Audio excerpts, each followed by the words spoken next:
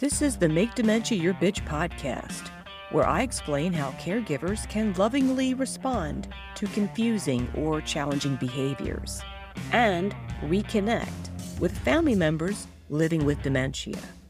The information in this podcast is for educational purposes and is no substitute for medical advice or care. Hello, everybody, and welcome to episode 40, where I am going to talk about the decision to place a family member into care, and I'm going to discuss when it is time. And what I mean by that is there are really good reasons for placement. And nobody wants to talk about that. There's this myth that you just take, if you keep the person at home, you are such a good person. If you make the decision to transfer your loved one to a nursing home or a memory care unit or an assisted living or whatever, care home, whatever it's called in your neck of the woods, there's this belief that you are just like a shitty human being. And I have to apologize. My cat Pippin just walked into the home office and he is being very vocal. Apparently, I think he has some opinions on the subject. Okay. Also, I do want to apologize. I really aim to do one podcast a week, to drop weekly. And last weekend, things got a little out of hand. The good news is I did go to LaSalle University in Philadelphia. That is my alma mater. I graduated from LaSalle in 1992, 30 years ago, with my master's. And I was invited to return as part of the Sigma Theta Tau induction ceremony. Sigma Theta Tau is an honor society for nurses. I believe the local chapter is Kappa Delta at LaSalle. And I was asked to give a brief talk. Yes, I kept it to 15 minutes. My podcast listeners are probably extremely impressed because most of my podcasts are a bit longer than that, but that's okay. I also received the Excellence in Research Award from the School of Nursing and Health Professions, and that was so nice and so cool. I currently reside in Birmingham, Alabama, and for those of you who are not as familiar with U.S. geography, because quite a few of my listeners are outside of the United States, and that's pretty cool. So to all of my listeners outside of the United States, thank you. I am so glad you are here. I'm also glad for my listeners in the States. But where I'm going with this is, it is a 14-hour drive from my home to my mom's home in Northeast Philadelphia. And that's 14 hours if you get behind the wheel of your car and ignore the speeding limits and don't stop for gas or bathroom breaks. Yeah, I stopped for both. And I also needed to take Amira with me because the doggy daycare was all filled up. It was spring break. And I obviously didn't plan very well. So Amira and I took a road trip, which meant 2 days of driving. And then last Friday was the Sigma Theta Tau event. And Saturday I visited with my mom and my siblings and had a really good time. And Sunday morning I said goodbye to everybody and then made the 2-day trip back to Birmingham, Alabama. I really thought about recording the podcast and doing the podcast from the hotel room, but after several hours of driving, I essentially got something to eat, took Amira for a walk, and we watched Netflix. So that's my dirty little secret there. But anyway, I'm so glad to be back, and let's launch into episode 40. About 2 weeks ago, I received an email. And the person said to me or asked me if I had any advice for those of us who have surrendered our family members to care. And that word surrendered struck a chord with me. I felt really sad seeing that word because surrender to me carries a lot of feeling and imagery. I picture a family who is homeless surrendering a beloved pet to the animal shelter. I picture weary, beaten soldiers laying down their weapons and surrendering to the opposing forces and hoping for mercy.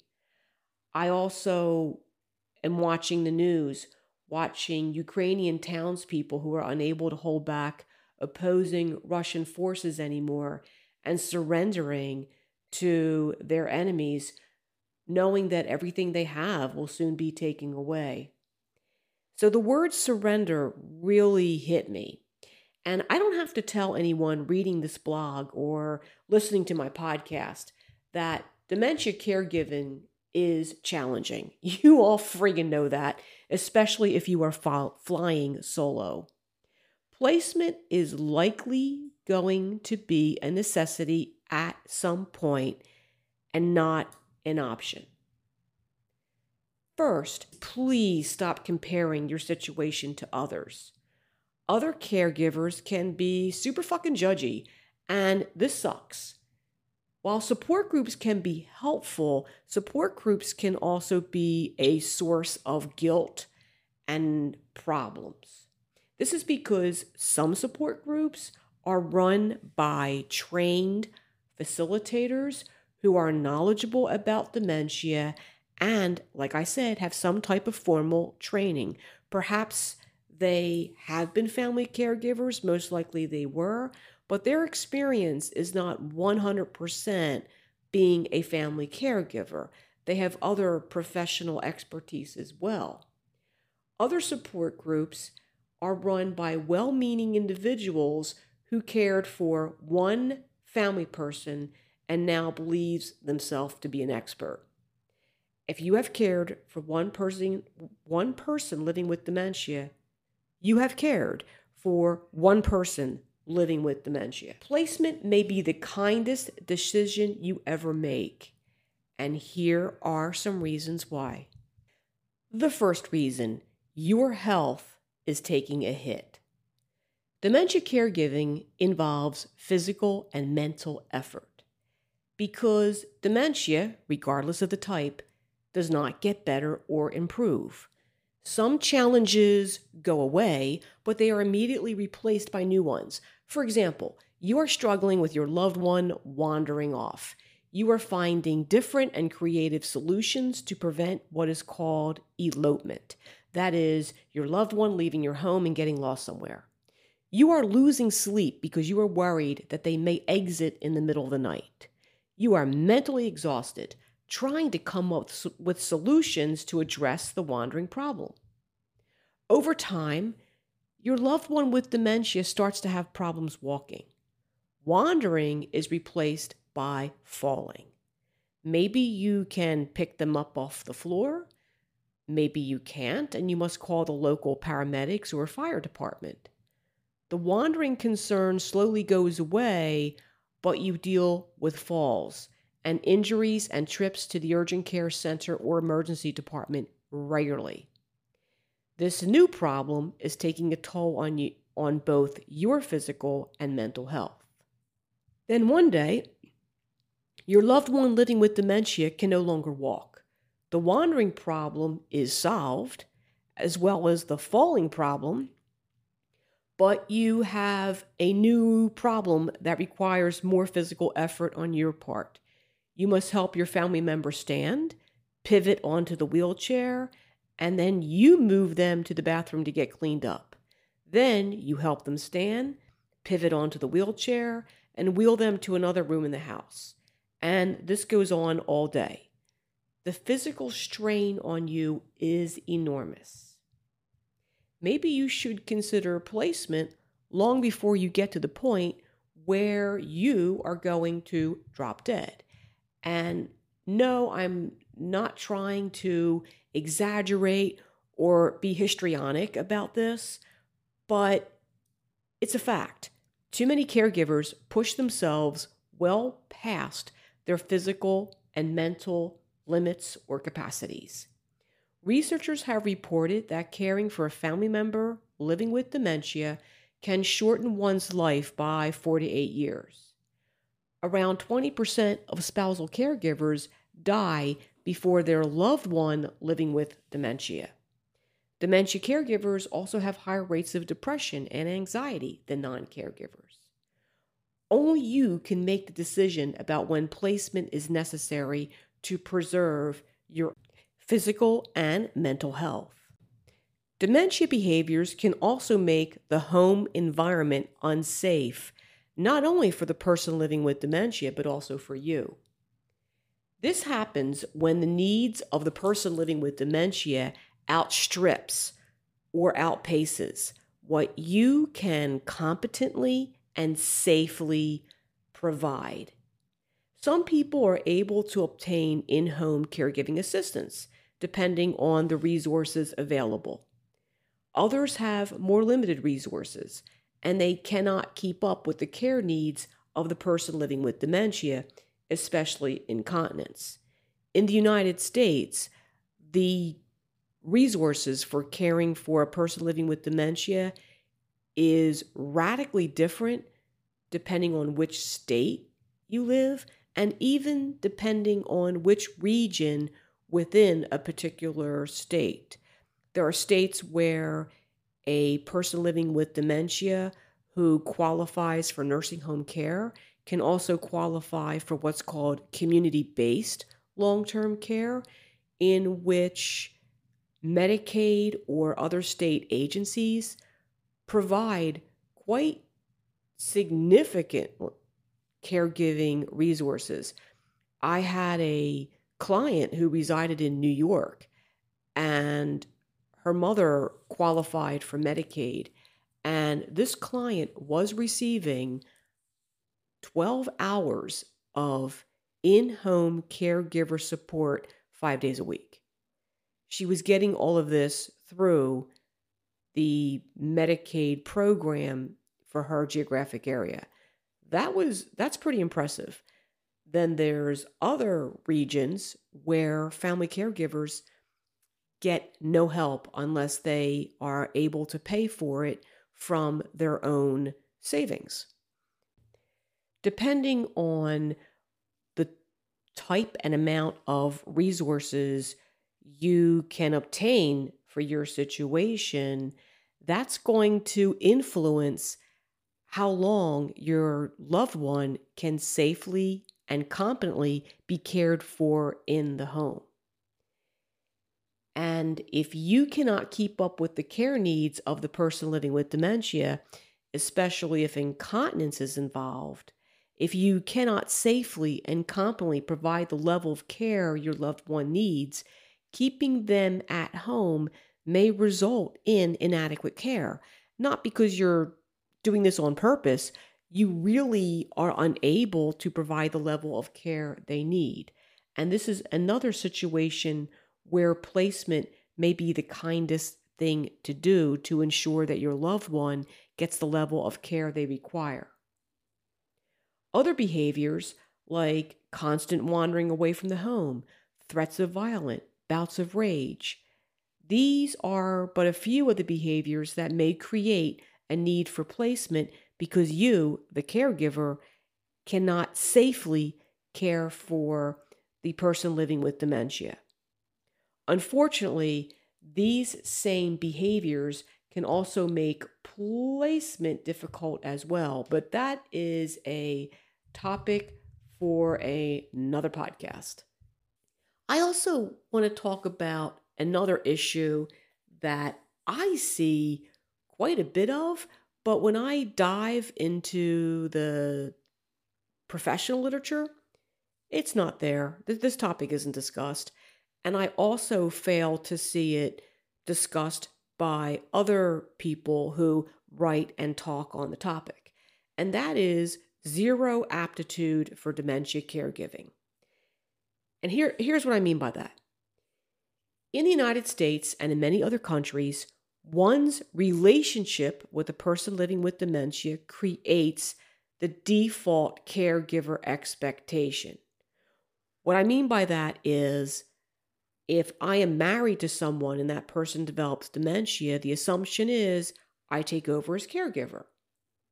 Spouses become the expected caregiver of people living with dementia, followed by adult children, siblings, in-laws, etc.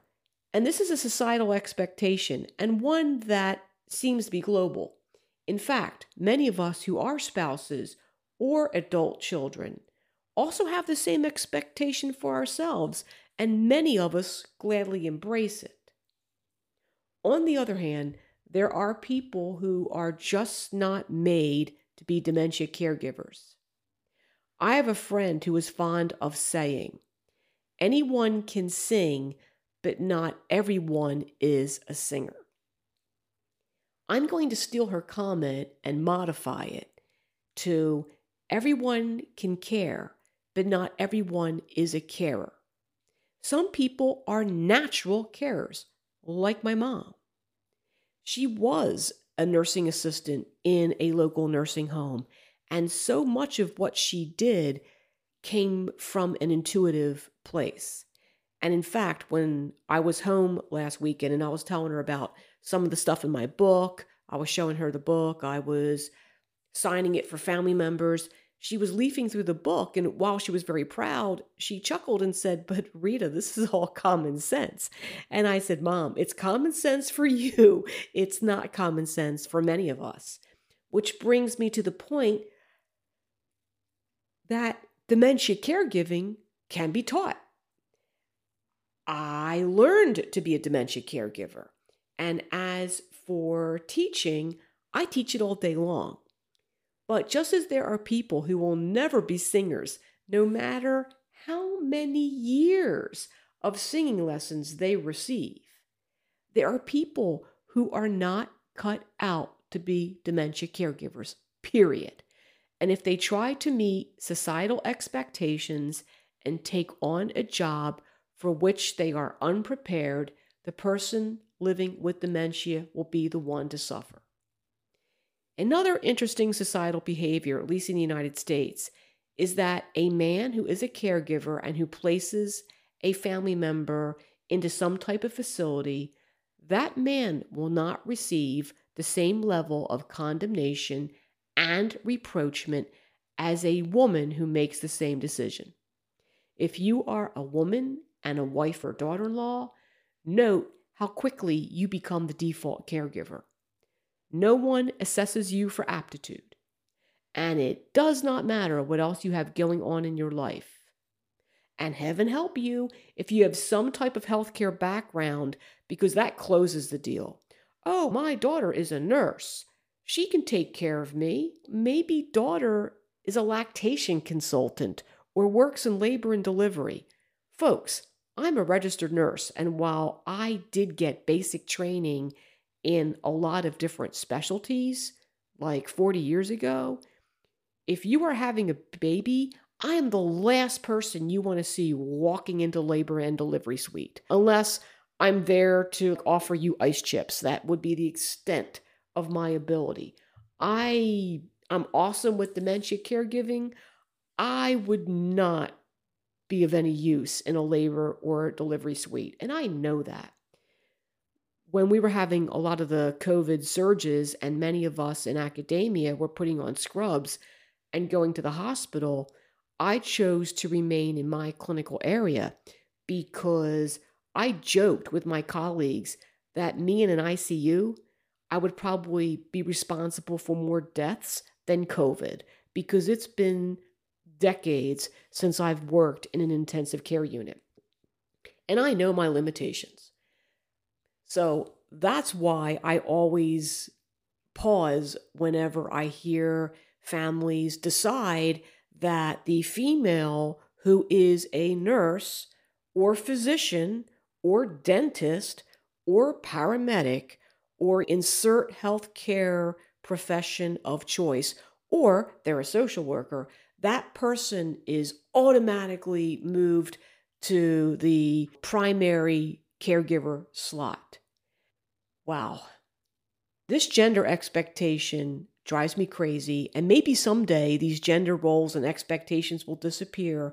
But for now, the gender-based assumption is alive and well. In my humble opinion, being a woman does not make you any more qualified to be a caregiver than being a woman makes you qualified to start working as a midwife. Or being a man means you know how to use power tools. Trust me, I am better with power tools than a lot of the men in my circle. True, many of us women that is, were socialized to accept a caregiving role. But there is no dementia caregiver gene attached to X chromosomes. Okay, I'm going to pause for a break, and when I come back, I want to talk about caregiving and toxic relationships. Let's talk about toxic relationships between potential caregivers and care recipients. This is another topic that I really don't see addressed, but in my clinical experience, it is there. And I'll be honest, I am not a family therapist, full disclosure, although I really feel like one by the end of most of my clinics. Physical abuse, incest, emotional abuse, neglect, substance abuse, interpersonal violence. These are sad but true realities in many families. These problems tend to be hidden. If these problems are shared, they're shared with a trusted therapist. And you have individuals who go through a lot of time and effort to heal. And they're finally making progress. Then the abuser develops dementia, and his or her victim and survivor of these traumas is expected to step in as a caregiver. I get really pissed when I hear from well-meaning but clueless people how someone should just get over it because that happened decades ago, or that the son or daughter should forgive and forget and step in to take care of the abusive parent. No. People living with dementia move backwards in time, and they may return to that abusive behavior and trigger the caregiver. The caregiver, in turn, may lash out. They could not fight back when they were 5 years old, but son of a bitch, they can fight back now. I'm not saying that every caregiver in every situation like that is going to do it, but it's a real strong risk factor. And if you are someone who has been through that trauma, who you've lived through some type of emotional, mental, physical abuse, why the fuck would you take care of the person who abused you? You wouldn't. But there are societal pressures that cause us, there are societal pressures out there, people telling you, well, that's your mom. You really need to care for your mom. Or as the adult child who lived through all of this, you may have this idyllic belief that if you care for your mom, somehow that's going to repair the relationship and you two are going to reconcile and you're going to get that relationship with your mom that you've always wanted. And probably not, because the person living with dementia, maybe that person right now wants forgiveness, realizes that they did some really terrible things for whatever reason, and now they want to make amends. But if they are living with dementia, they are likely going to move backwards in time and revert to the person who was the abuser. Do I have research backing this up? No, I do not, because there is precious little out there on caregiving in abusive situations for so many ethical and practical reasons.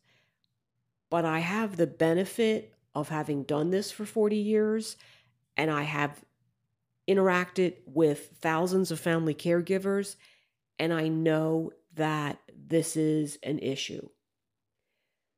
So what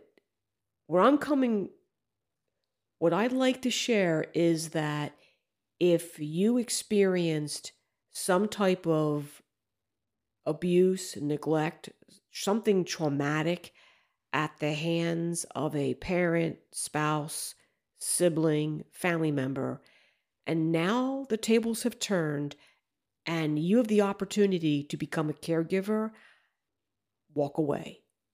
This is a situation where placement would definitely be a kindness to all involved, because you may be putting yourself into a super toxic situation where you're going to come out on the worst end.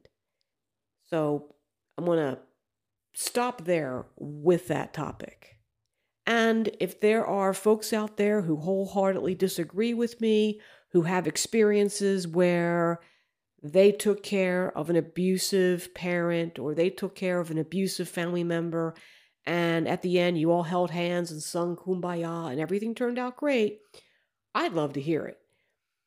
I truly believe it's probably the other way around. So I'm speaking to those individuals who right now are struggling with this. Maybe there's other family members putting pressure on you to just, I know you and dad didn't get along, but he really needs you right now. Fuck that shit. You need to take care of yourself. And yes, perhaps your dad or your mom or whomever needs to be cared for. This is a situation where either another family member who does not have that history, they step in, or you find placement. All right, now I want to talk about a myth that placement reduces caregiver burden. It really doesn't. Placement does not equal the end of caregiving responsibilities. So this is another reason to not feel guilty. You're really trading one set of responsibilities for another. And I'm going to say it again. Placement does not reduce caregiver burden. It simply changes the caregiver responsibilities. First, the decision to move a family member with dementia into care itself is an extremely difficult one. Caregivers usually reach a heartbreaking place where they know they can no longer handle the physical aspect or the mental aspects. The needs of the person with dementia exceeds their abilities. That realization is then followed by the draining task of finding the right facility, someplace nearby, someplace affordable or as affordable as possible, and someplace that is appealing. And oftentimes, finding this triad of characteristics is really rough. It reminds me of what my contractor used to always tell me. She would say to me, I can do it fast, I can do it cheap, I can do it correctly. Pick two. And she wasn't trying to be a smartass. She was simply telling me that sometimes trying to get all of the boxes checked may not be realistic. So trying to find the right facility is a challenge. And then there is the roller coaster ride of finding out that your number one choice has a 2-year waiting list, but the facility that can take your mom or dad, and it is a nice place, is a 90-minute drive.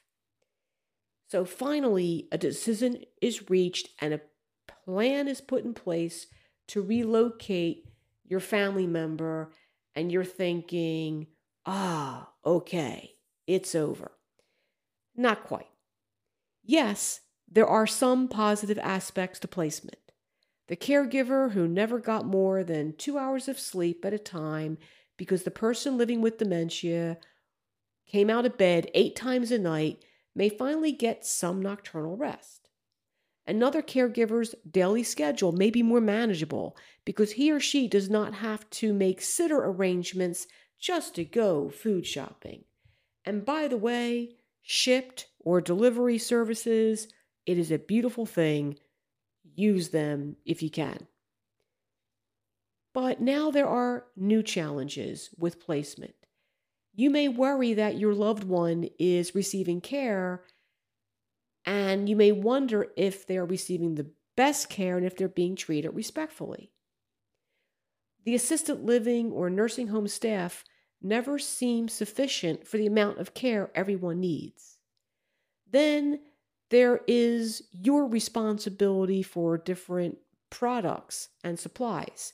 You may spend all Sunday afternoon visiting with your mom and dad, and then as soon as you walk in the front door, you get a phone call from the nursing home because your family member just used his last incontinence product and you need to show up with a bag of Depends. And you're thinking, why didn't you tell me that when I was there?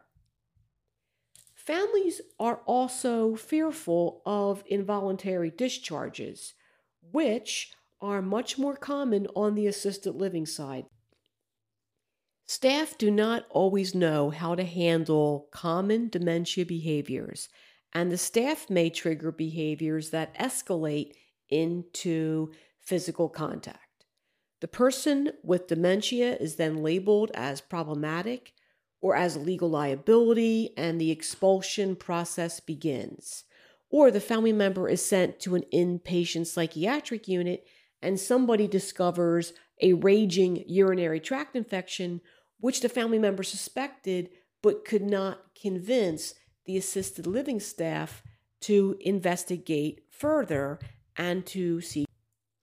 Let's talk about dealing with placement guilt. How many times have you heard or someone will share this statement? Please promise me that you will never put me in a home. My response to that would be, okay, after you promise me that you will never get dementia. I'm being a little silly because both of these promises are equally silly and unrealistic. Nobody knows how they will age or what ticking time bombs will go off in our heads, in our hearts, in our lungs, or in any of our vital organs. I have seen too many people nearly kill themselves caring for someone who truly needed a higher level of care. I hear the guilt constantly as comments on Facebook posts or in the emails I receive. I overhear snippets of conversation while at the gym, at the store, and I hear naive people pass judgment on situations that they know nothing about. And in fact, I've already had a conversation with my children where I have said to them at some point, you may need to put me in a nursing home. Hopefully, I have enough money for it to be a nice one. And my son already has a plan to get me into the nursing home. He's going to tell me that I am in charge of a research study, and he's going to hand me a clipboard and probably let me wear a white lab coat. And as soon as they get me in the doors, they're going to change the combination. So my kids do have a game plan, and good for them. But where I'm going with this is we are having the conversation now. And I don't want to think about that. I want to believe that I'm going to live to be 85, 90, 100 years old, and I'm going to be riding my horse and just being the strong, vibrant person that I am today. Maybe not. Don't know. Betty White is my hero. But I don't know what's in store. I don't know what the future can hold.